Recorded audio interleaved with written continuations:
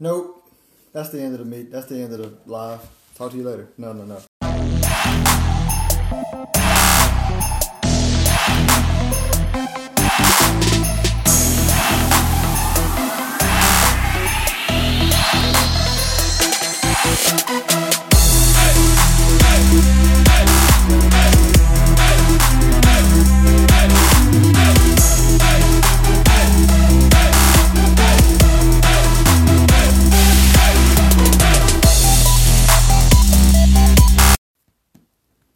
Nope.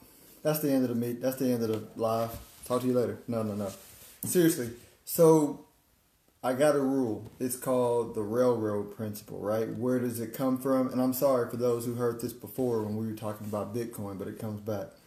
So if you look at any new industry, whether it be the railroads when they were first built, the gold rush when that industry first happened, which by the way, that's not when gold was invented, but that's the U.S. version of whenever a lot of gold mining companies were built. Tech companies, the recent one was cryptocurrencies.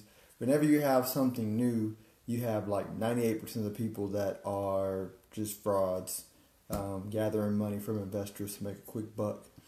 And there's no clear winners. And so when I'm investing, my rule is I want to put my money somewhere where I can put it in there for 10 years and forget about it because I've done my research, done the homework, put in the work to understand my investment and diversify it, but I can let things play out over a 10-year period of time.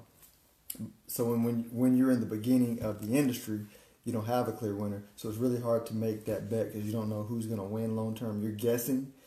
And since most of the people are frauds, most of the people are going to end up losing money, right? And a lot of money, right? It happened over and over and over again. And so I like to, I never said that cryptocurrencies were not going to play out to be an industry in the future.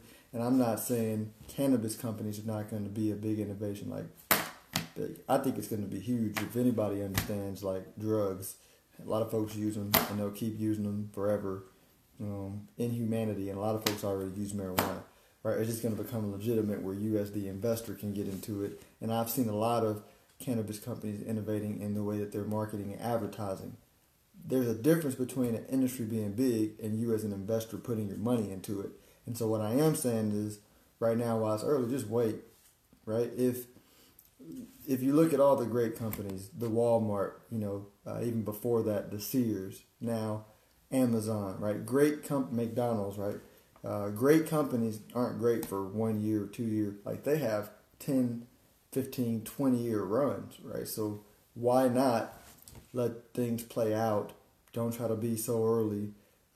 There's companies that you can buy right now, like some of the ones that I named.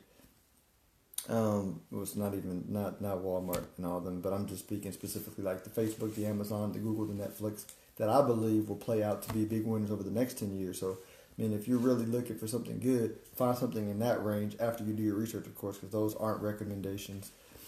And let the cannabis thing play out and then find the Amazon or the Facebook of cannabis after they've won, after they've made money, and a lot of the people that got in early washed out. Another warning sign for me is when, shoe shine boys. The shoe shine boy principle is, back in 1929, traders would know when to get out of a stock or when they got a stock market. Whenever shoe shine boy people who didn't know anything were asking them, giving them stock tips. So whenever a lot of folks are asking me about a specific industry, I do know to stay away. And so this is happening right now with cannabis, similar to what was happening, this time last year with crypto. Not saying it's that yet, but it will be interesting to see how that plays out. So this is for informational and educational purposes, not meant to be investment advice.